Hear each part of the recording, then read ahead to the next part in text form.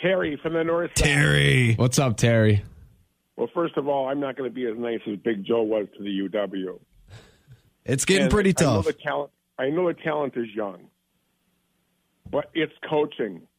Coaching. Even last night, I turned on to listen, and very seldom do I do this, to the people who cover the Badgers on the radio, and they were even going after Greg Gard. If you go on this press conference. So, wait, says, Terry. Well, this guy, no, let me finish. Why is it coaching? Here's got to get himself in position to make a shot. This guy here, what about you, Greg Gard? Where is your coaching? Oh, you were given a Cadillac, and now you're driving a Ford Pinto. This guy has totally destroyed this program. If Bo Ryan could have kept his pants up, he'd probably still be coached today. Terry, did you watch the team play last season? I did, but it was talent. It wasn't coaching. But here's the thing. Wait. Here's the thing. No, there's a reason why. Here's the thing. When they win, in the first weekend, when they win, it's not him. But when they lose, it's all him. Yet the team as a whole shot 5 of 11 from the free throw line and 38% from the field. And why is like, which one is it? It's a combination of both. Probably not the best coaching job of his career, and they're missing shots. They're missing layups. They were 10 of 22 from the paint. It's because of technique. It's because of coaching and practice. It's because of a coaching of style. Now, I understand they're young. Your best player right now is probably a sophomore. That last drive last night, why they didn't pass the ball at least twice to give him a 3 times, to give him a better situation to take that final shot. And I know people are going to argue about the refereeing. And, I know one thing I've noticed about college basketball is when a guy used to dip his shoulder and put it into a defender's chest, he used to get hit with an offensive foul. Now he can do it too. Giannis does it as many as 3 times. That play is no longer called unless it's to an unusual referee, and that's where the consistency has been coming in. But with that all being said and done, this team is not very well coached, and there's a reason why you lose. And you can always blame the talent. We could have blamed the talent under Paul Chryst when he got outcoached against Ohio State. Well, We got outcoached Leonard. We could blame the team when the Badgers football team lost to Minnesota. The simple thing of it is you won a game against Ohio State in basketball because of an idiot coach who gets lit up for 4 technicals or a technical. They get 4 shots in the ball. I believe it was a 6-point play if memory serves me right. Your problem is coaching, and you've got an athletic director who's got balls, and he's not going to sit back much longer and watch this. Again, Terry, go back to that last 5 minutes. You were outcoached by a team that's got nothing better than mediocre players and an average coach. You lost at home to a mediocre team. They also missed free throws at the end. They shot, 37? I don't know what Northwestern shot. I think Northwestern had 1 free throw in the first half. Yeah, but they were 8 for 13 for the game. I don't mean to listen, Terry. Listen, Terry, this is not the best coaching job of Gard's career. I would argue the biggest thing you could hold against him is the fact that the portal haul was not enough. And after Terry, Greg Gard has went nowhere but down since he's taken. Terry, did you watch the team last year? Like, are we going to overreact to losing to Northwestern when the team we've watched them all season? They're just not very good. You had a lottery pick last year. But is it talent last year, Terry, or is it coaching? Because when they succeed, you won't give him credit. But when they lose, it's all his fault. No, that's not it. If that's the case, a coach would never get fired. If that's the case, young Ben Kenny, a coach would never get fired. Listen, I'm not saying it's his best job this season, but it's not because of the last 2 minutes of the game. Listen, they ran out of timeouts. Bo Ryan left, and you're driving a Ford Pinto. All right. See, Terry, the program totally down. Terry, I kind of agree with you watching the end of that game, but I mean, we'll get into it. I do have some Greg Gard clips that we're going to play here coming up later in the show. With the people who cover you, who are the biggest homers in the state of Wisconsin, even more of a homer than you are, Ben Kenny. That's funny. I'm not usually called a homer. I'm usually called the opposite. In 30 years of listening to sports talk and listening to sports radio, I've never heard a station last night on the post-game show rip Greg Gard like he was ripped before. Because it was a bad loss. They go back. I'll end it with this. Go back to the last series. You have the guy come down the floor. There's no passing. And first of all, you're down to one timeout with, 6 minutes left? Terry, let me ask you this. If Chucky Hepburn makes that shot at the end, are you still calling in with this today? Absolutely, because so what? I don't think so. Everybody, when they lose, they come out and they say, oh, look, it's all the coach's fault. But if they make 3 more free throws, they win the game. That is such a Wisconsin excuse. They should have lost to Ohio State. And Ohio State sucks also. I know. The team isn't very good. Terry, I'm going to correct you. It wasn't just the final possession of the game. I think it was the final 2, 3, 4 possessions of the game. That was what they went with. But, guys, there's a reason why the Big Ten is normally out in the first weekend. All of them, if not the majority of a Big Ten basketball, I'm sure they win in December, and they play up in it every year, except for maybe one team, the Big Ten is out the first weekend. And they bring in more teams than anybody else in the country. Why is that? Because, number one, is they hammer at each other, and the 3 quarters of the Big Ten is subpar. You may have one. I disagree with that, but okay. Let me ask you. This year it is. Last year it was not. Again, we're looking at all of the information from the last 3 weeks as if it's always been the case. In the Big Ten right now, how many players will be drafted in the first round in the NBA? I don't know the answer to that. And you know what? Probably 1. And last year you had, I would say more. 1 or 2, 4. You know, and you had a sophomore that went to the NBA, and you still couldn't win at home. All right, guys, I'll get out of here. I'm just telling you what. I don't call just because they lost, because I'm not a homer. And, Nelson, you know that. I'm telling you the truth. This coaching, again, for the third time, Greg Gard was given a pink Cadillac. He's driving a Ford whatever. And now you're driving a small little Ford Pinto. He's taking his program nowhere but down. All right. Thanks for the call, Terry. You guys have a great day. Go Cubs. Appreciate it. Listen, I'm not here to defend Gard entirely. I think it's been a poor coaching job, clearly. But it's not just black or white. It's not when they succeed, you can't just say, oh, they had good players. But then when they fail, you say, oh, it's all Coach Gard's fault. I can't wait to get in and talk more Wisconsin basketball, especially after last night, because people were going through it. People were going through it last night on Twitter. People were going last night through DMs and messages. I watched that game, and the Wisconsin Badgers started that game out ice cold. Connor Essegian had open looks and couldn't hit water if he fell out of a boat. Now, he got red hot in the second half, but he started cold. Do we have a report out for missing persons? Tyler Wall, Stephen Crowell? Do we know where they're at? They got worse at old man basketball. Dude, Tyler Wall is terrible. 2 feet back to the basket. You know, they used to just be able to make that little turn and up and under. And Robbie Hummel is on the broadcast ripping Tyler Wall multiple times hey, this is a guy that was pretty good, and in the past, he consistently made these shots, and this season, he's not making them. Mm-hmm. It's brutal to watch. And RJ, I remember we had this was early in the season when Wisconsin was even shooting the ball better, but me and you were running the Wisconsin Badgers missed bunnies meter. Yeah. We got to 9 in the first 5 and minutes. Remember, that was against Kansas. Yeah. And that was a game which, even with some of the refereeing and the missed calls, they were right in it. It was overtime. We literally had... There was 9 missed bunnies in that game. Do you know the difference between last year and this year for Tyler Wall? What's that? He's actually the focal point of the offense, which means attention. Dude, and his free throw shooting. With attention comes pressure, and with pressure comes some jumpy play, we'll say. The free throw shooting is, I think, the worst part. That has to be in his head, right? The good ones don't feel that pressure. That has to be in his head, right? He went from all of a sudden being wasn't he a 70% free throw shooter to now 40? He wasn't that good last year, but it's definitely gotten worse. You had Greg Gard come out, and I'll draw a comparison from the Packers to the Badgers for a second. Greg Gard came out during the postgame and was talking about their obviously 5 of 11 from the line. Gard said there were also 10 of 22 in the lane area, which is pretty much layups. Yeah. And some of them are contested. Some of them, as we saw with Corral, not very contested.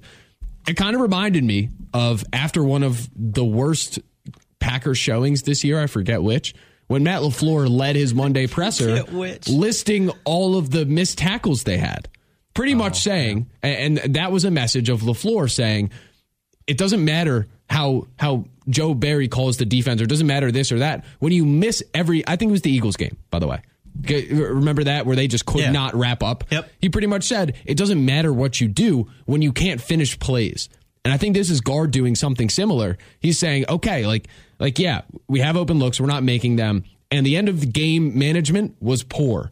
But at the end of the day, if you're 10 of 22 from the lane area as a team that's not going to score a lot of points, you're going to lose every game you play. Oh, absolutely. So at some point, you just have to finish plays. And Tyler Wall is part of that. So is Corral. Yeah, here is Gard talking about Tyler Wall. I mean, he's got to find a way to, whether we run stuff for him or find his way to get his hands on more balls off the glass. One rebound is not, I think he can help us more than that. And he's got to finish in the paint, too. He's got to be able to convert when we do, and he's got to command it more. And yes, he should be finding a way to get more than 5 field goal attempts. I don't know if I want him taking more than 5 field goal attempts when he can't put it in from 3 feet away. Well, it was tough last night because they doubled him. Well, so they were doubling everyone in the post. Now, Wisconsin in the first game against Northwestern, where they lost a close one at Northwestern, remember, Nicholson got in foul trouble, and they really don't have any backup big men for the most part. Absolutely not. And Wisconsin, early on, they got Nicholson in foul trouble again, and you know who didn't get any touches?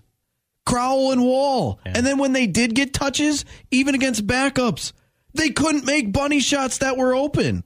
How are you supposed to win the game? Connor Essegian got hot. Chucky Hepburn had stretches where he was shooting the ball well. We'll get into the final minute. Yeah. But, how did you have... They really only had, 2 touches while Nicholson was in foul trouble. He was in foul trouble again, and they hardly went down there. And you would have your biggest advantage. Boom, right there. Don't be freaking soft. Literally just, instead of missing these layups, just dunk it. I don't care. Dunk it at this point. This is where I'll defend Gard, though. Nicholson said, get out of my way, little beep, and dunked it. He even kicked Wall. Saw that. Yeah, this is where I'll defend Gard, though, where, yes, there are moments in the game that I disagree with from a coaching perspective, and clearly there was not enough done to bolster the roster in the offseason, in the portal. But at the end of the day, when you have someone who is your leader and supposedly one of your best players, who's a big guy, who comes away from the game with 1 rebound and 5 shot attempts, and even on those shot attempts, when he is open, he can't hit them anymore. How, at what point can the coach do anything? At some point, you just need to make the buckets, right? Yeah. At some point, the guys out there need to actually finish the plays. Well, here's the thing. You can only use that excuse for the coach for so long. You can't go 3, 4, 5 years and say, well, Greg Gard can't play defense. Greg Gard can't make free throws. Greg Gard can't hit shots. Well, it's been 3 weeks. At some point... Free throws have been declining ever since he took over. But it's not as if this is a long-term... last year was really good. This year is really bad in a lot of ways. And I'm using it for this game. Yeah. And for their struggles in general, because they are getting open looks. Everyone always wonders why Gard doesn't call plays out of timeouts. Now, last night was bad at the end of the game. But previously, there were a lot of instances where he called great plays. They had wide open looks, and Essegian would just miss it. No, last night, I'm with Terry from the call earlier this morning. Last night, what did Greg Gard do besides, hey, let's clear this out for Chucky Hepburn? I think it wasn't only their last possession. It was the last 2, 3, 4 possessions of the game. It was basically, hey, let's clear it out. Let's give Chuck It Up Chucky a shot. And he missed. He looked terrible. And then he wanted a foul, and the guy didn't even touch him. So to me, that's not where the game was lost. And I disagree with how it was handled and how they went into that final 4 minutes. But I don't think, obviously they had a chance to win and they're down by 1. But if you play even an adequate game of basketball, you're up by 6 or 7 in that spot. Well, yeah, you're 5 of 11 shooting free throws. You couldn't have started out colder in the first half. You had opportunities down low with missed bunnies. Yeah, they could have won this game a million different times. But the fact that you had an opportunity and your last 2, 3, 4 possessions was literally Chucky ISO for terrible shots, that's on guard to a point. I get if it happens once, but it happened multiple times in a row in the last 2 minutes, and Chucky Hepburn was taking awful shots. They didn't run any offense. It was basically Chucky Hepburn, go get a basket. I could do that. Ben, you could coach and say that. Like that last night, the last 2 minutes, that was terrible coaching. I agree with Terry. But also, they had so many opportunities before that wasn't guard's fault to still win the game. So I think there can still be bad coaching the last 2 minutes and also bad playing, which isn't his fault because it shouldn't have had to come down to that. But because they played so horribly, you couldn't make free throws. You missed a ton of open shots. You couldn't make shots at the rim. It came down to that, and it was ugly. And this team, they scored 52 points. They got swept by Northwestern for the first time in like 25 years. Yeah, that's terrible. Well, that's my whole point is I think it was mismanaged, and going forward, I would like to see more done. The biggest issue here, frankly, is that when you look across the roster, like last year, you need a bucket. Who do you go to? Johnny Davis. Easy. Here, how many, like, can you point to other options where you're just like, okay, you need one shot. Who takes it? I don't know. It's a hot hand situation. Here, let me tells you enough about the fact that they aren't talented or deep enough to be well equipped for those positions. So I think it was mismanaged, and I will put that at the end on the head coach. But the loss as a whole, I think, is a bigger picture problem with the team. Here, think about this before we go to the phones real quick. You said now that Tyler Wall has become more of like a focal piece, he hasn't played as well this season in general. Yep. Chucky Hepburn also had to step up and be the guy because Johnny Davis isn't here. He's been very inconsistent. Because look at the shots he has to take. Now, right? Like, there's not enough space created by the team, so he's having to take these ISO dribbles, one-on-one, step-back threes. That last shot, he had a lot of space. Yeah, what I'm getting in general is I know. Tyler Wall, Steven Crowell, and Chucky Hepburn are supposed to be your 3 best players, and 2 out of those 3 have now become more focal points that they really weren't last year, and all of a sudden we're seeing them struggle. Are they really that good? Think about that for a second. If they all of a sudden have to be the guy and consistently it doesn't look good, are they really that good, even though they're supposed to be 2 out of your 3 best players? Let's go to the phone, 608-321-1670. Line 1, who do I got? This is Vagabond John calling in from beautiful Orlando, Florida. How we doing? Ooh, Vagabond. I was seeing some of your tweets last night, and I had to say I might have agreed with some of them. What's up, John? I was very drunk at Universal Studios. Turns out I was not a theme park guy before this week. Turns out all of them here have like great drink deals, and now I'm a theme park guy. So. What does a great drink deal mean? What is it normally $25 and now it's $12? No, like the beers are $10, but they're really big, and I'm like, this is more. That's not a deal. Than the same pour at the Blue Moon in Madison. You know, if I get a Blue Moon beer here and it's $10, but it's 24 ounces, I'm like, yeah, it's $5 every 12 ounce can of beer. It's not, I was expecting much worse. I got you. Recently been in Vegas. Let's put it that way. I got you. Main reason I'm calling today is there is a lot of Chucky Hepburn discourse going on out there. Was it Mike Keller? Is that a guy in Milwaukee? He tweeted out, we needed the guards to step up, and Connor Estigian's the only one that did. Chucky Hepburn had a Johnny Davis game last night. If you look at what Johnny Davis averaged from the floor, shooting about 40% from the floor, actually Chucky was much more efficient from 3. If one more bucket goes in, he is equaling Johnny Davis's points per game. And I'm here to argue that we actually need more games like last night from Chucky Hepburn. Wow. 40%, leading the team in scoring with 17. How do you say Connor's the only guard that stepped up when your leading scorer was the guy knocking down 60% from 3?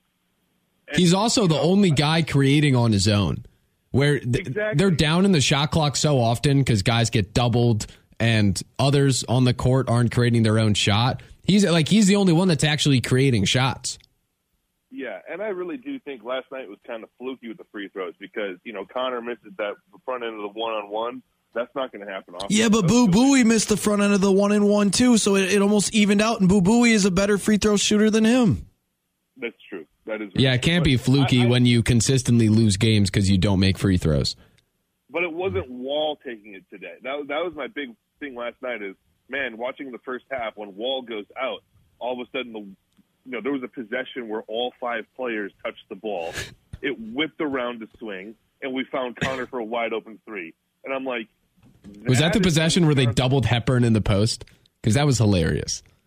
No, that was Crowell got the ball. They came over for the double. He kind of waited a little longer than I would have liked. Then he threw it to Klesmit, who then whipped it across. It was just like, whoa. Once in a while you get that flash, offensive possession. But anytime Wall gets the ball anywhere near the post, it sticks to him. And then he tries to dribble through 3 guys and put up a shot put attempt. I just think we are in a tough spot when you're watching the game yesterday and thinking to yourself, man, Carter Gilmore is finishing the best at the rim for any of our big men. Oh, God, he had a turnaround, Jay. That's where you're at, though. That's where you're at. I started to talk a little bit earlier this year about how I thought Greg Gard's biggest weakness as a coach was actually player development. Because you look at Marcus Silver and you look at Chris Hodges on the bench, both top 150 recruits, and they're in year 2. At this point of Nigel Hayes' career, he was a major contributor in a Final Four team. These guys can't even sniff the bench on the bottom of the Big Ten team. So I'm wondering, where are these players' talent just coming to die? And the rebuttal to my point was, no, look at Tyler Wall. Look how far he's come. And I'm just not here for that. So new information has come out that would say that there has not been a big jump from year 3 to year 4 for Tyler Wall. For me, it's just identifying that early and seeing that, no, he hasn't added anything to his game. And volume, people will point to the Kansas game. I'm like, he shot 40% from the field, and 0 of those shots were from outside of 5 feet, guys. I understand you look at the stat line, you think it's good, but he's not taking turnaround, fadeaway, shots from the elbow like Chucky. Last point I wanted to make, Greg Gard is so lucky that he did not have to play a tough Big Ten schedule last year. If he had to play Illinois twice, remember Illinois is the co-Big Ten champs last year, I don't think we're talking about 2 Big Ten championships in 3 years. That entire argument dies, and I think a lot more of the fan base is on board with making a coaching change quickly. I mean, they beat Purdue twice. It's what? They beat Purdue twice, who was Purdue one of the top teams in the country, at least talent-wise? Oh, yeah, for sure. They had good games, but they weren't the co-Big Ten champs. Remember, the only thing that matters now is whether or not you have champion at the end of your name at the end of the season. What happens in the tournament doesn't matter. It's were you a champion? And to me, watching that Nebraska game at the end of last season, that's not kind of like, wow, they really had a shot here, didn't they? But all right, I'll leave you with this, Vagabond. In 2023, we're all champions, and we're all going to get our participation trophy. Hey, oh, God. Another hot topic when it comes to one of our Wisconsin teams is the Green Bay Packers and Aaron Rodgers. And Aaron Rodgers was at Pebble Beach this week playing in the Pro-Am. And not only just playing, but winning the Pro-Am. Aaron Rodgers, Ben Silverman win the Pro-Am. Now, it was shortened to 2 days due to weather instead of the 3. But Aaron Rodgers... No, they finished it. I thought they only had the 2 because they cut the... No, they finished it yesterday morning. They picked up from where they left off on because I was when I was watching the coverage, they were talking about how they were cutting off the last day. Amateurs don't play the last day normally, or maybe there are a couple that do, but they did cut off. They cut it after 3, so they finished the 3rd day. Everyone always does play the 3rd, but it's the 4th. Yeah, the 4th is where they cut it and said we're done. Because. I think it was the top 25 amateurs were supposed to move on for Sunday. Right, but they were out there Sunday morning, I guess is what I'm trying to say. That's when they finished the 3rd round. Because of and that's why they cut off the 4th on round. Saturday. But yeah, he won, and the handicap thing is a big topic about why he was playing at a 10. And listen, I'll say this for those that want to question the fact that Rodgers won. Larry Fitzgerald is the king of kind of cooking a handicap to help him with shots. And he kind of perfected the art. Rodgers is, I guess, falling in line, a bit here. So, yeah, no, he won. But whenever you have Rodgers in a public eye, obviously there will be questions asked. And it became a massive topic, and he didn't want to talk about it. But every single interview I saw him do, it was never like, hey, what club did you hit into 6?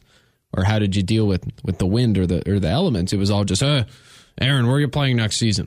As if he's going to break the news on a CBS golf broadcast.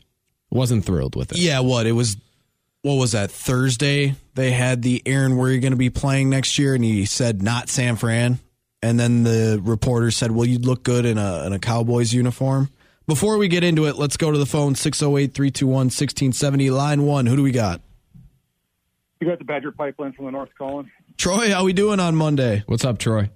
We're doing all right. I got to go back to get one comment on the last session, but your newest hour session here is I personally cannot wait for New York Jets or whoever to come and get this trade over with. Football's over with, and here we are. I'm watching a little bit of the Pebble Beach, and we're getting interviewed by beautiful Amanda on TV with Aaron Rodgers, and she is saying, she's trying to get information out of him. He says, well, some of the fans are saying, bring it. Devontae wants you back. And it's just like, I just. Yeah, but he loves it, Troy. She asked him the question, and we'll play the audio coming up here in a bit. And he could have said, I don't know. I'm not dealing with that now. And finished it, but instead he talked for 30 seconds about how passionate people were about the Raiders. Right. And he could have said, hey, my favorite color is green and gold, but he didn't say that, and that had nothing to do with, hey, I'm going back to Green Bay or anything, but he would have said, hey, talked about the weather in Miami. I don't know. It's just, he does this every year. I remember 2 years ago was one of the most enjoyable off seasons when you didn't have all this stuff with the guy, but it just keeps on coming back. Troy, I don't get, because I'm getting tired of it too, but I don't get why people in the media keep enabling him, because we know this is what he likes. Like, Aaron Rodgers, I think it's Mark Murphy that says he's a different cat. Like, we know that, but quit enabling him because he laughs and gets his rocks off to this stuff, and everyone else just scoffs at it. Stop asking him the question. In terms of Rodgers, though, what Troy said about the question being asked, I agree with you that I don't want it asked by the golf people, but also put yourself in their shoes. They don't. Well, it's like they all think that he's going to tell them what his answer is going to be or what's going on, when we know that that's never going to happen. Obviously. Which, I myself, as someone who follows everything that he says for the content of the shows, can notice that. But think about if you were them and you have a large audience and you don't usually traffic in the areas of Rodgers and football and news and, where will he go? There's an opportunity there to ask and then to post the clip and everyone's going to play it and listen to it. I mean, as the golf media people, I think you could see why they do it. So I'll defend them there. What else are they like? They're not going to not ask him. Every time I see another clip of Aaron Rodgers, it's me banging my head against the wall. But part of that is because of how he answers it. He could easily just say, I don't know, and then move on. But he doesn't. Because he gets his rocks off to what everyone goes and runs and says, oh, did you see Aaron Rodgers? He said he'd like to play with Davante Adams. Oh, you see that he said that the Raider fans were awesome here this weekend. But isn't that the problem? How he loves those answers? I think that's also part of his personality, like his humor. It's like messing with people where you get them all excited and all hot and bothered, and he just sits there and chuckles. Yeah. So, do you have the Amanda Renner clip? I do. From the interview. I believe this was after. This is when they delayed it on Saturday. So before the tournament had ended, before he had won. But they did a bunch of interviews to fill time. It's fun to be here. It's such a great event. Fans are amazing. A lot of people yelling different teams they want me to come to next year, which has been fun because we got a little inside bet going about which team's going to have the most fans. But it's been fun. I was going to say that for my last question, but you're leading me right into it. Is there maybe like a favorite color, favorite city that you might have on your mind for next season? I'm just going to say that the predominant team that we hear as we're walking is Raiders. A lot of Raider fans are encouraging me. A lot of Devontae misses you comments. So we're having some fun with it. It's a great great event for the fans to come out here, and hopefully we can get back on the course. Listen, if you want to break some news with us here on CBS, we would love for that to happen. But just think about it. You don't have to answer now. It's fun to be here. So that's that. And then you obviously have Devontae, who is doing some tweeting about buying houses. Okay, real quick. If Master Troll Aaron Rodgers would have bet where she goes, oh, it's your favorite color, and what are you hearing teams that want you? What if he goes, well, the predominant team, the Las Vegas Raiders, their fans have been great, but my favorite color is baby blue. What is he? Then everyone would run and say, oh, he likes the Raider fans, but he also thinks he looks great as a Tennessee Titan. He's friends with Vrabel. It's all joke. Like, it's so dumb. Yeah. Here's the thing. If the Packers actually want him to play quarterback, he's under contract. This is all up to the Packers front office. Yeah. And that's it. Yeah, and that is the question. You do have the Jeremy Fowler of ESPN did write this. Excuse me. He said this was Saturday, I believe, in one of his columns from Buzz that he always puts out. Quote, Aaron Rodgers' year-to-year approach to playing could complicate trade talks for the Packers, several execs say. Because it's hard to trade hefty capital for just 1 year. Teams would prefer at least 2 seasons with him, and then all these solutions as to whether you could have one of the picks be conditional or stuff like that. He goes on to say what's becoming clear is a trade feels more possible than ever. Backup quarterback Jordan Love is ready to play after 3 seasons in the shadows, and the Packers are comfortable with his development. The New York Jets come up a lot when talking with teams about the pursuit of Rodgers, and the feeling is that New York will at least try to make something happen. But the Las Vegas Raiders have the Devontae Adams connection to pitch. So none of that is news necessarily. And I agree with you. And it obviously has to do with the Packers front office. Yet if they do want to move on, I think the conversation then goes to what places make the most sense. And I guess my biggest takeaway from the weekend and all that stuff, and Devontae tweeting and Devontae talking at the Pro Bowl, is that aside from Devontae Adams being there, I don't think the Raiders make much sense as a destination for him. If I was Aaron Rodgers and I really did have an obsession with playing with Devontae Adams again, one, I would have said, why did you leave in the first place? Remember, the Green Bay Packers were the team that did offer him extension that actually was more than what the Raiders offered. Remember, all he did was having his little honeymoon with Derek Carr, talking about how great he is, how he's a Hall of Famer like Aaron Rodgers, and they're great friends, and they're going to do great things. Now Derek Carr is dissing the Raiders at Pro Bowls in interviews. Well, the saying Raiders how he's tried to move on from him. Saying he's out of there. They are moving. Now Devontae Adams is unhappy. If I'm Aaron Rodgers, I don't want to go to that organization. I would rather bring Devontae Adams back to the Green Bay Packers, which feel like a more functional organization than the Las Vegas Raiders. That's not possible. But that's the thing. It's not possible because Devontae Adams wanted to go out west and do it with his buddy Derek Carr. Well, you know what? You can't do anything about it now. Well, I mean, part of the reason why he left is because he wanted a contract, and the Packers could not discuss a contract with him until they got a commitment from the quarterback. Off seasons ago. So, yeah, he clearly got the short end of all the sticks going out there, and then Carr is gone. I think now he is so publicly wanting Rodgers to go there. Yeah, but here, because Devontae made his bed. He has to lay in it. This was his decision. But if you're him, you would also be out there trying to coerce Rod or trying to get the Raiders to go get him, because the alternate right now, like if Carr stayed, then Devontae doesn't do this because he knows a quarterback will give him the ball. The alternate to Rodgers for the Raiders is pretty bleak in terms of who's playing that position. I can't believe you don't like Jarrett Stidham. Oh, come on. Jarrett Stidham, future Hall of Famer. Jarrett Stidham was good at Baylor years ago, and then he went to Auburn, where he was not. And then He looks good. Like future Hall of Famer.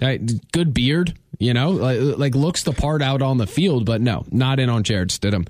But did you see his end of year presser when they're saying, "Do you expect to be the starting quarterback next year?" He's like, "Well, I would like to think I could be. I'm sure they're going to try and bring some other people in. I've always wanted to be a starting quarterback." It wasn't very convincing that he really thought he was some great player. Which, history has told you he might not be. But my big point here from all of this is that if Rodgers is to be traded, if the Packers choose to move on and Rodgers, if all that stuff, which obviously is the most important part, if all that stuff happens, I would put the Raiders fourth on the list that would make the most sense to me, I think.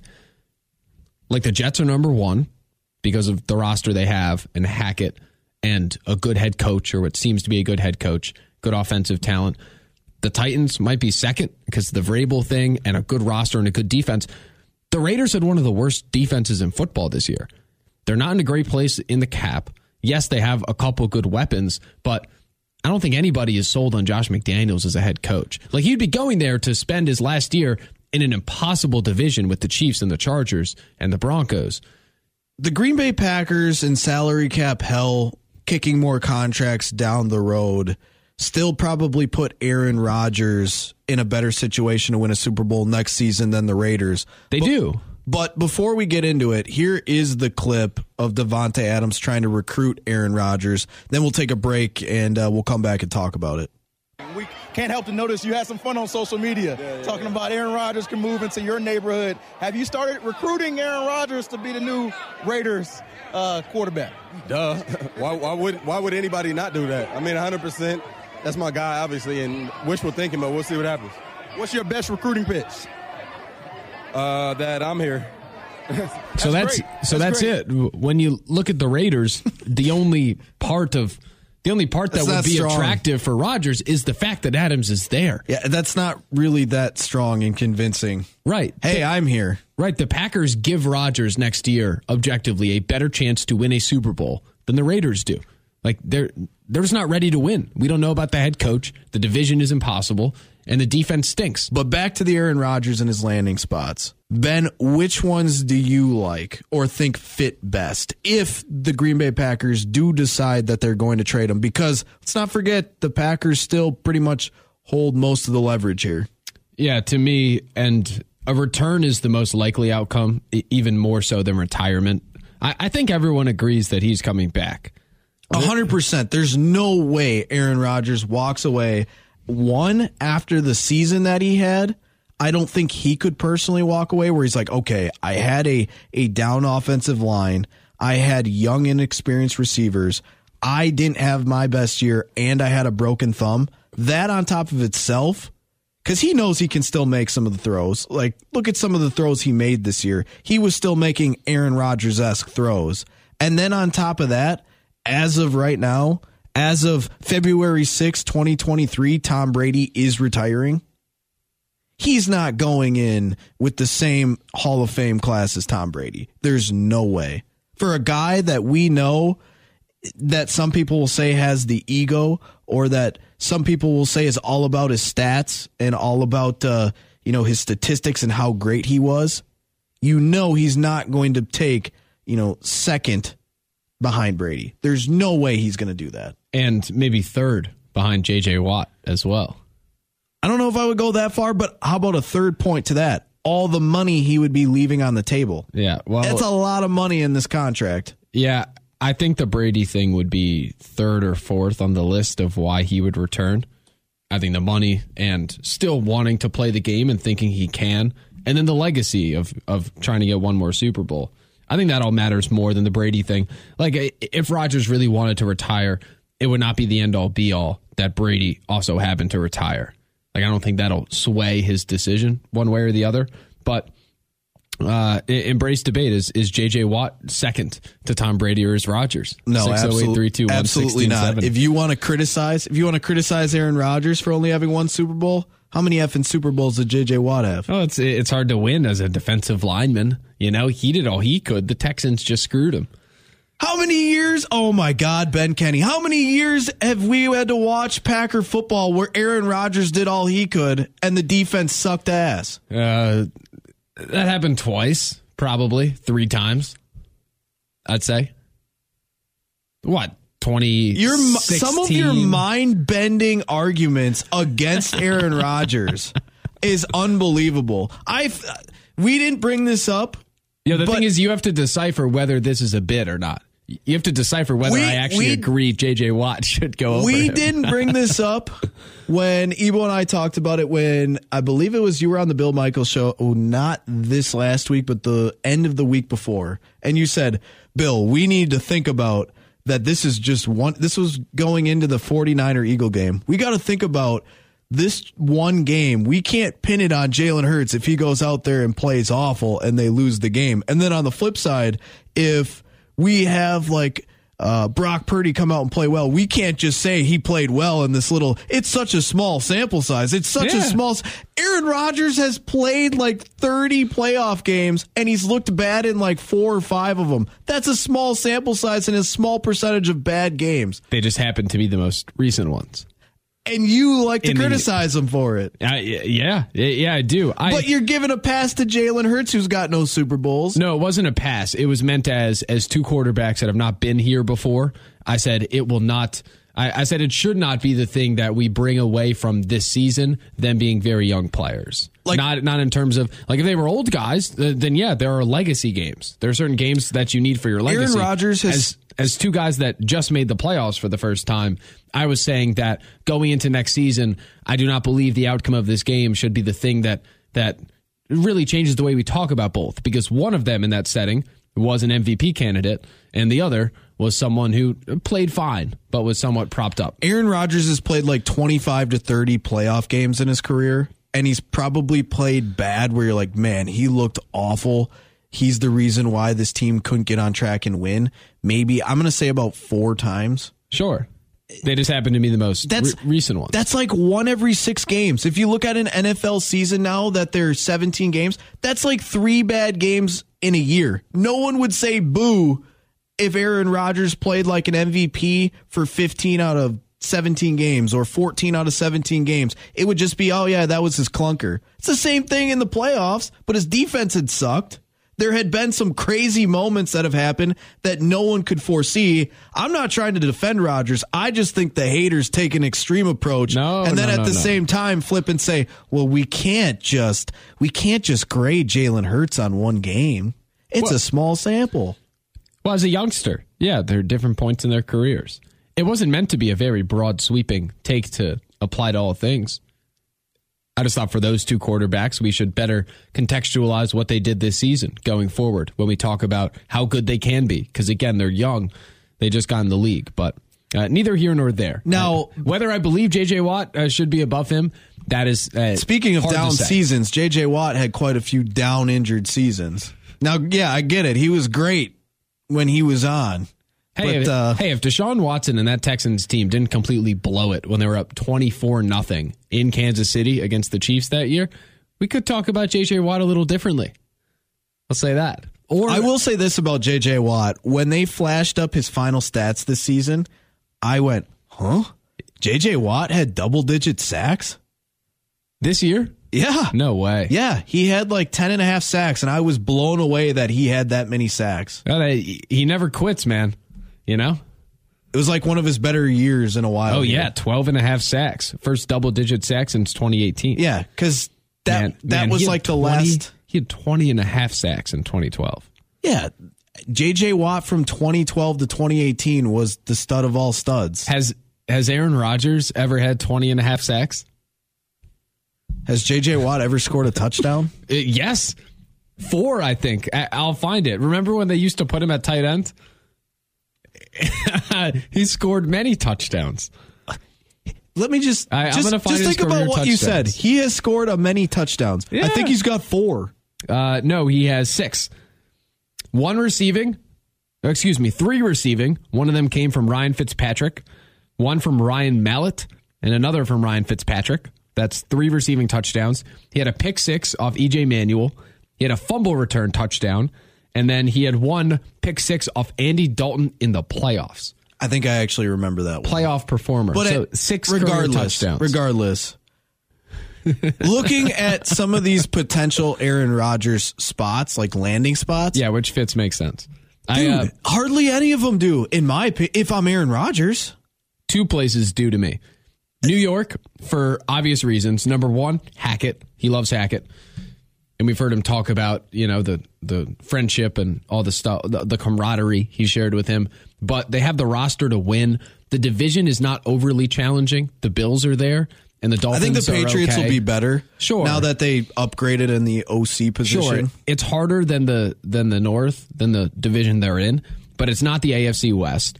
And then you're going in also to play for a head coach that many think is a legit head coach in Saleh. And I think all the pieces around him would make a lot of sense there. It's that, New York Jets, or to me, it's Tennessee, where do they have offensive weapons? No, but I think they would try to bring some in. But they have a defense that's ready to win. The team has a mindset under Vrabel that I think would make life for Rodgers kind of easy. Like, imagine if you put a really good quarterback behind that team for the last couple of years. They would have won a lot more games. And Tannehill's been okay, but he's not Aaron Rodgers. Tannehill's like a Kirk Cousins. Sure. They're like the 12th best quarterback in the league when they play well. It's a bad place to be because you got to pay him a lot, and you know they're not going to win anything. Now, I look at this, and if I'm Aaron Rodgers, sorry, Devontae, but there's no way I want to go to Las Vegas. There's no way. Not to mention, Rodgers is he talks a lot about the mindset of his team, right?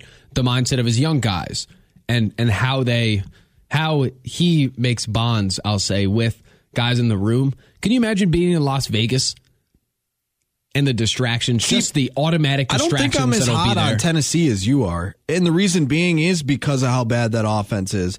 I know Aaron Rodgers has said the quotes in the past like, hey, we got a defense and stuff like that. But do you think he really wants to continue to play with the lack of receivers that I think some Packer fans would argue he hasn't had some weapons here? Like last year, except the weapons for Devontae, weren't on par. And then some of the years prior, outside of Devontae Adams, I mean, there was even some seasons in there where Jeff Janis and the ancient James Jones at the time were some of your best guys.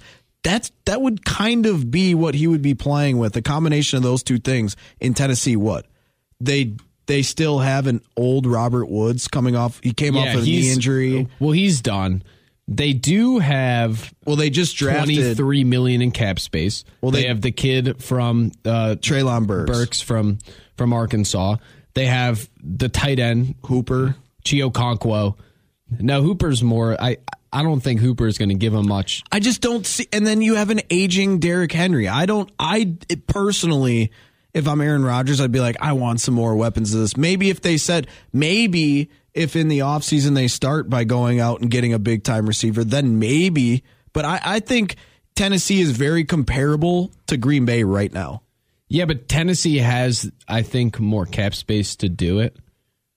Or has a potential to do it. They also missed the playoffs. I think the only clear-cut place for me where I think I would maybe have a better shot of winning it is New York. And that's because they do have some playmakers. They do have some skill position guys. They do have a good defense. It's a younger roster. I'm sure they still have some cap space. The only thing about that is I still have to go through Cincinnati. I still have to go through Buffalo. I still have to go through Patrick Mahomes in Kansas City. You look at Tom Brady retiring as of now, the great quarterbacks in the NFC are not even close to the great quarterbacks in the NFC. Now, we're talking about this as if the Packers want to move on. I think we can all agree the Packers give him the best chance to win in terms of path because the division's bad, the conference is bad. Really, like if you look at the teams that succeeded this year, like you just need marginal improvements in a bunch of spots, and you could be right there with it next year. This is if the Packers choose to move on. I'm wondering if Miami is really out there looking for a new quarterback. That's a good point. If you're Aaron Rodgers, how would you not want to throw to Tyreek Hill, Mike Gesicki, Jalen Waddle? I mean, Jeff Wilson has was traded for there. He was pretty solid before getting banged up. Like, that offense can go. Now, those are all question marks, but yeah. Outside of that, I think for teams that have been, quote-unquote, flirting with Rodgers or linked to Rodgers, I think it's Jets 1, huge gap, maybe Tennessee, everyone else, terrible. Well, his playing partner, Ben Silverman, in the Pro-Am, they spoke after they won, and Amanda Renner asked Silverman where he wants Rodgers to play, and Silverman's a Dolphins fan. Well, we also don't care what Ben Silverman has to say as he's Canadian. I do not endorse the addition, I will say. Well, I'm sitting here thinking it's not a, hey, we're going to fire you. It's not you're fired. It's we're looking for improvement. Like, you better figure it out or else, yeah, then we're going to fire you. And as I've said, this offseason, I'm happy to have those conversations. But like the Mount Notice is like, hey, we're getting it's not like, hey, everyone's on the bandwagon is ready to fire you with pitchforks and it's out there.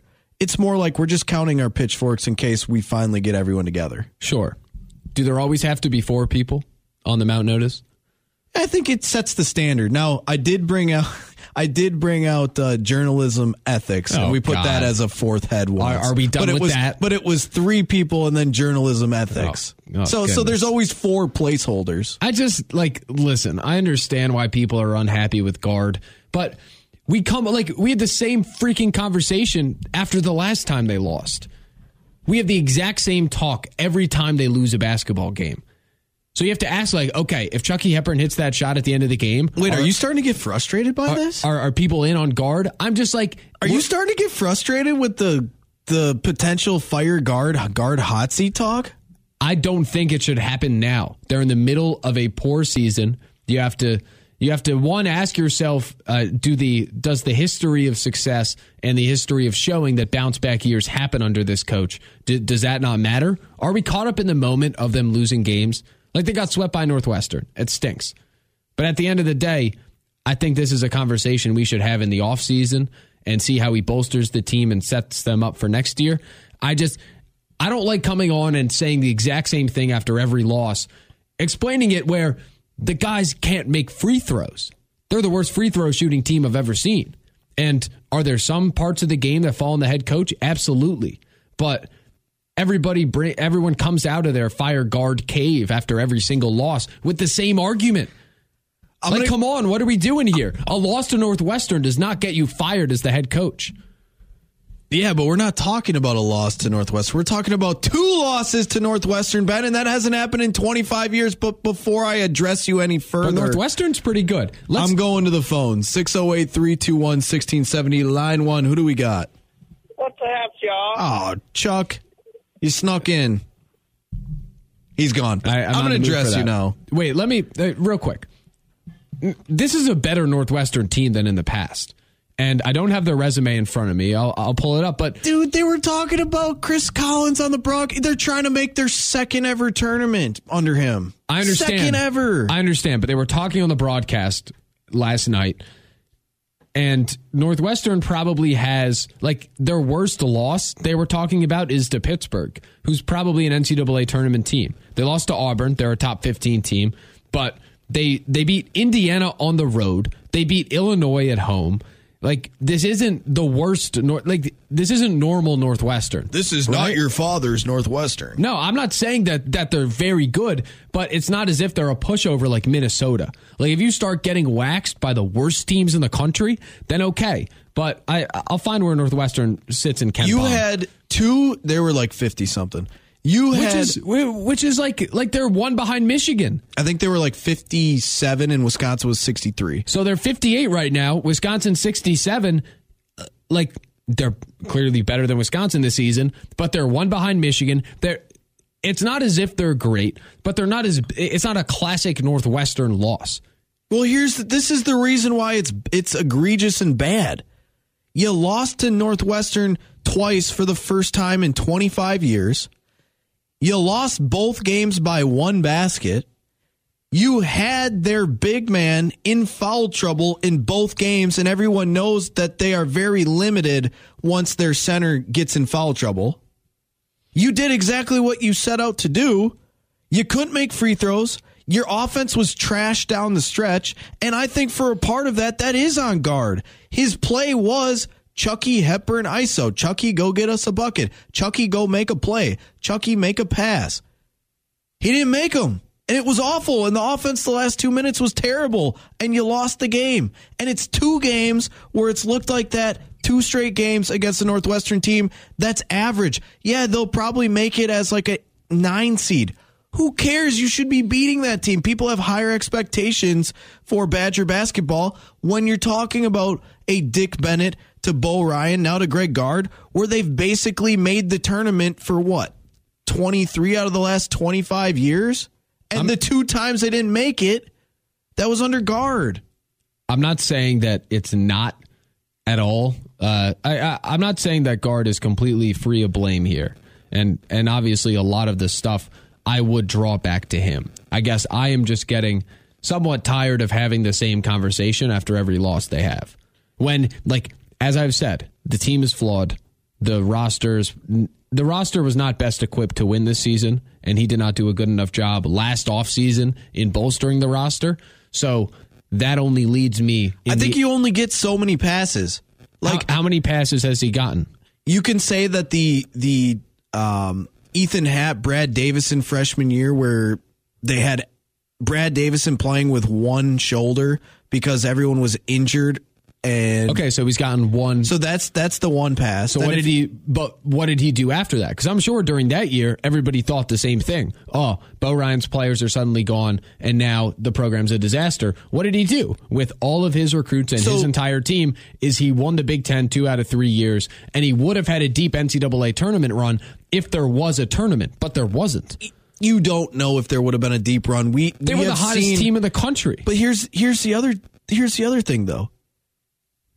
This would be his second pass year. I'm not actively out here screaming I think he should be fired, but I definitely think the seat is hot. And if they continue to struggle the rest of this season, like the way they're playing, they're not going to be in the tournament. Mm-hmm. They are going to be on the outside looking in. Now they can save themselves. Do I think they'd actually save themselves and make the tournament? No, I don't think we're watching Badger basketball in March Madness. And the NIT doesn't count. And I hope if they were invited to the NIT that they turn it down. But I actually think Greg Gard, some of his numbers could be inflated. Because think about the team he had for 2 years after it was handed to him by Bo Ryan. They had the remnants of the Final Four team with Nigel Hayes. But it's not as if Gard wasn't there for that run. He was an assistant. Yeah, but that's what I'm saying. I'm saying is they had the remnants of the Final Four team. Yeah, they didn't have Frank. They didn't have Decker. But they still had Nigel Hayes. They still had Zach Showalter. They still had Bronson Koenig. They had some really damn good players there. And that was the couple years he made it to the Sweet 16. And then since then, it's like we're searching for a Sweet 16, and they failed with the Ethan Happ year. They failed with the Johnny Davis year. It's a lot of, Johnny Davis got hurt. Hey, we're one and done. Hey, we won one game and then got ousted in the round of 32. There hasn't been a Sweet 16, and I think you could easily make the argument that the reason they were in the Sweet 16 is because of the remnants of the talent from those Final Four teams that Bo Ryan had back-to-back. If Nigel Hayes and those guys weren't there, I don't think Greg Gard's team goes anywhere. And then we're talking about not having any Final Fours. Sweet 16s. But he, as a coach, I would say, is one of the reasons that team made a Final Four, because he was on the staff and he was there. It's not as if he was hired from the outside and then took over a team that was really good. He was part of the reason the team was really good. And I'm not talking about those years. I'm not talking about Sweet 16s. I'm talking about the last time this program had a down season was in 2018. And after that, he showed an ability with his own recruiting and with the portal, with Micah Potter, to rebuild, reload, go on another run. And the result of that run we saw was 2 Big Ten titles in 3 seasons. So, yeah, this is another down year. It's very important what he does going into next season. But that's when I think the conversation should be had. When we're into next year, if we have it after every loss they have this season, like yes, he could do a better job coaching this team and getting, I mean, situational basketball, I guess, but it would be great if they could make free throws. I guess going into the offseason is when I'll have this conversation, because I am somewhat tired in having it after every loss they have, right? Like what if they go lose to, they play Purdue later, number 1 team in the country. Oh, this team stinks. It's like, yeah, we knew they're not very good. They're playing. Yeah, but Northwestern at home is a game that you needed, especially with the stretch that you have. I'm not realistically thinking that they beat Purdue, but you could very well have beaten Northwestern. You should have probably beat them twice, if not split 1-1. But look here at what Wisconsin has done under Greg Gard. 15-16. That was when they lost in the Sweet 16. That was when they had the Nigel Hayes, the Bronson Koenig. The next season, again, those guys were seniors. A lot of talent, lost in the Sweet 16. Since then, Ben, they missed the NCAA tournament. That was when they had a lot of injuries. Give them the pass. The next season, they lose in the NCAA first round. The season after that, 1920, yeah, they won the Big Ten. They were definitely robbed due to the COVID that shut down the tournament, but every team was robbed. 2020, 2021, lost in the second round. Last season, lost in the second round. Since those 2 years with the Nigel Hayes, the Bronson Koenig, the Zach Showalter type teams, they have not made one Sweet 16, and not one since 2016-17 season. It's 2023. Sure. I don't directly judge a head coach based on whether they make the Sweet 16. I guess that's where I differ from other people, because you have to. That's what the Dick Bennett, Bo Ryan, Wisconsin basketball culture.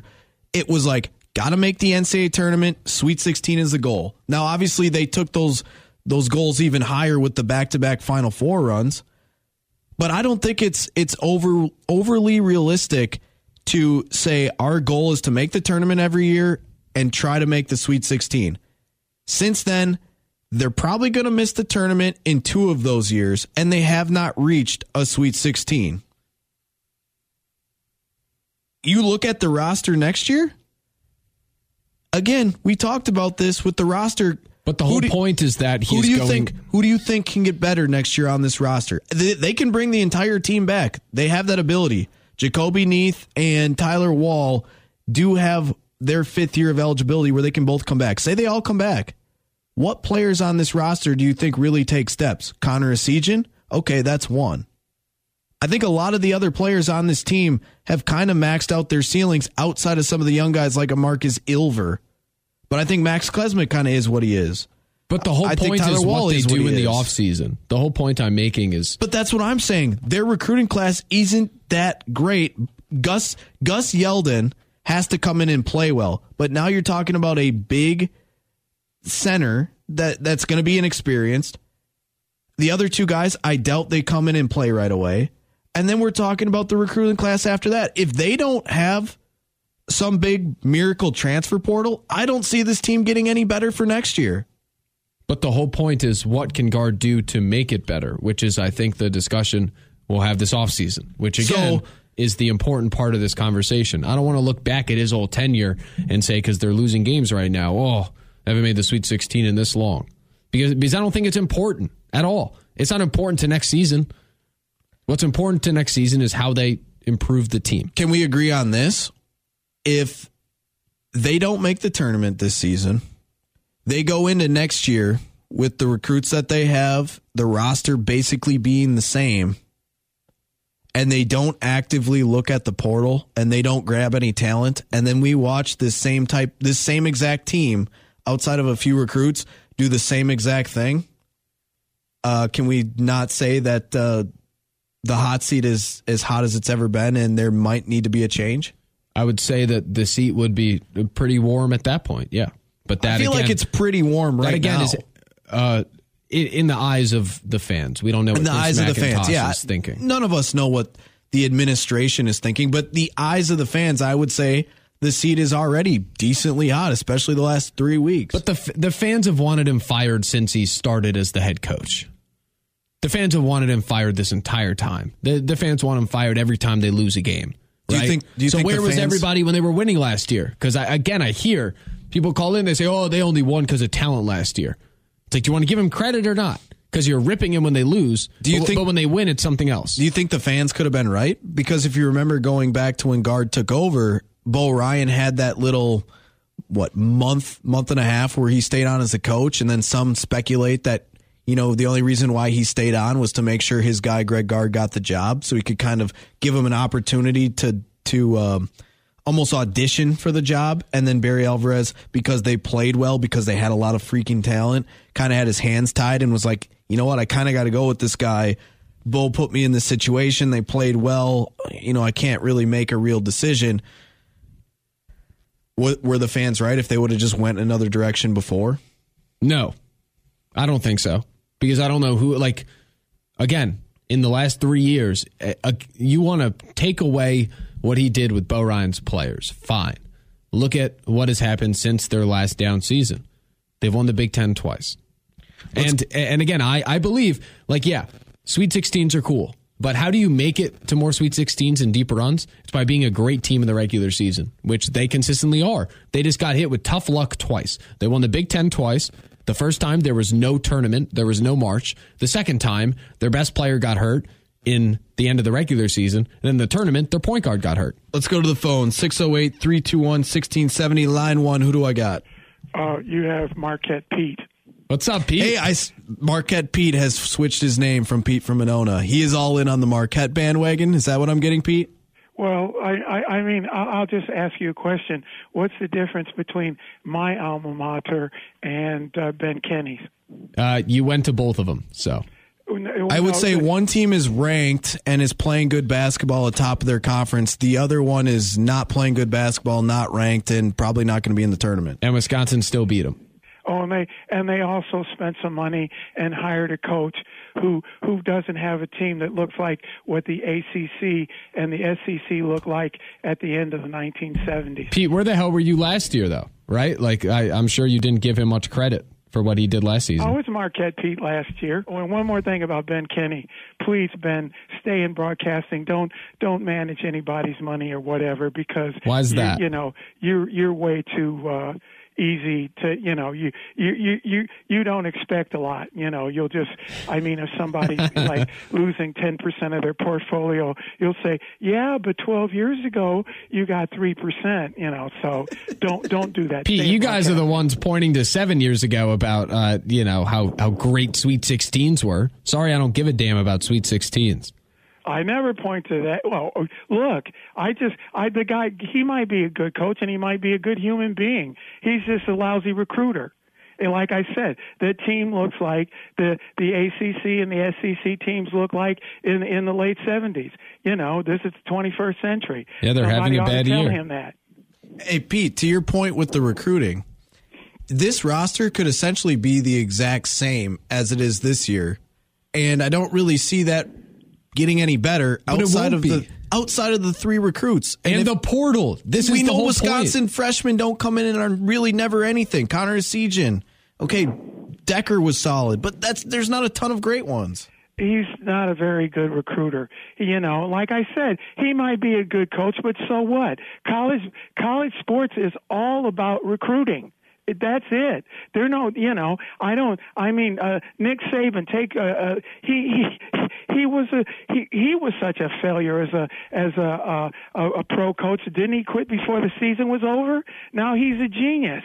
It's the same thing with the guy, the Ohio State coach, Urban Meyer. Yeah, right.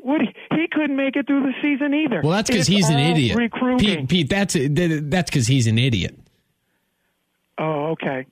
So he that's different. It's not like he was an idiot and won at Ohio Wait, what? State. Are we not going to look at Pete Carroll? Like the jump happens. There are examples in every direction. Pete Carroll didn't do anything until Wilson got there. Pete, no one's ever done anything until they get a good quarterback and a good player. So. Okay. Well, so I don't know what we're doing here. But Ben, stay in broadcasting, right. And don't manage anybody's money. Thanks, Pete. I appreciate it.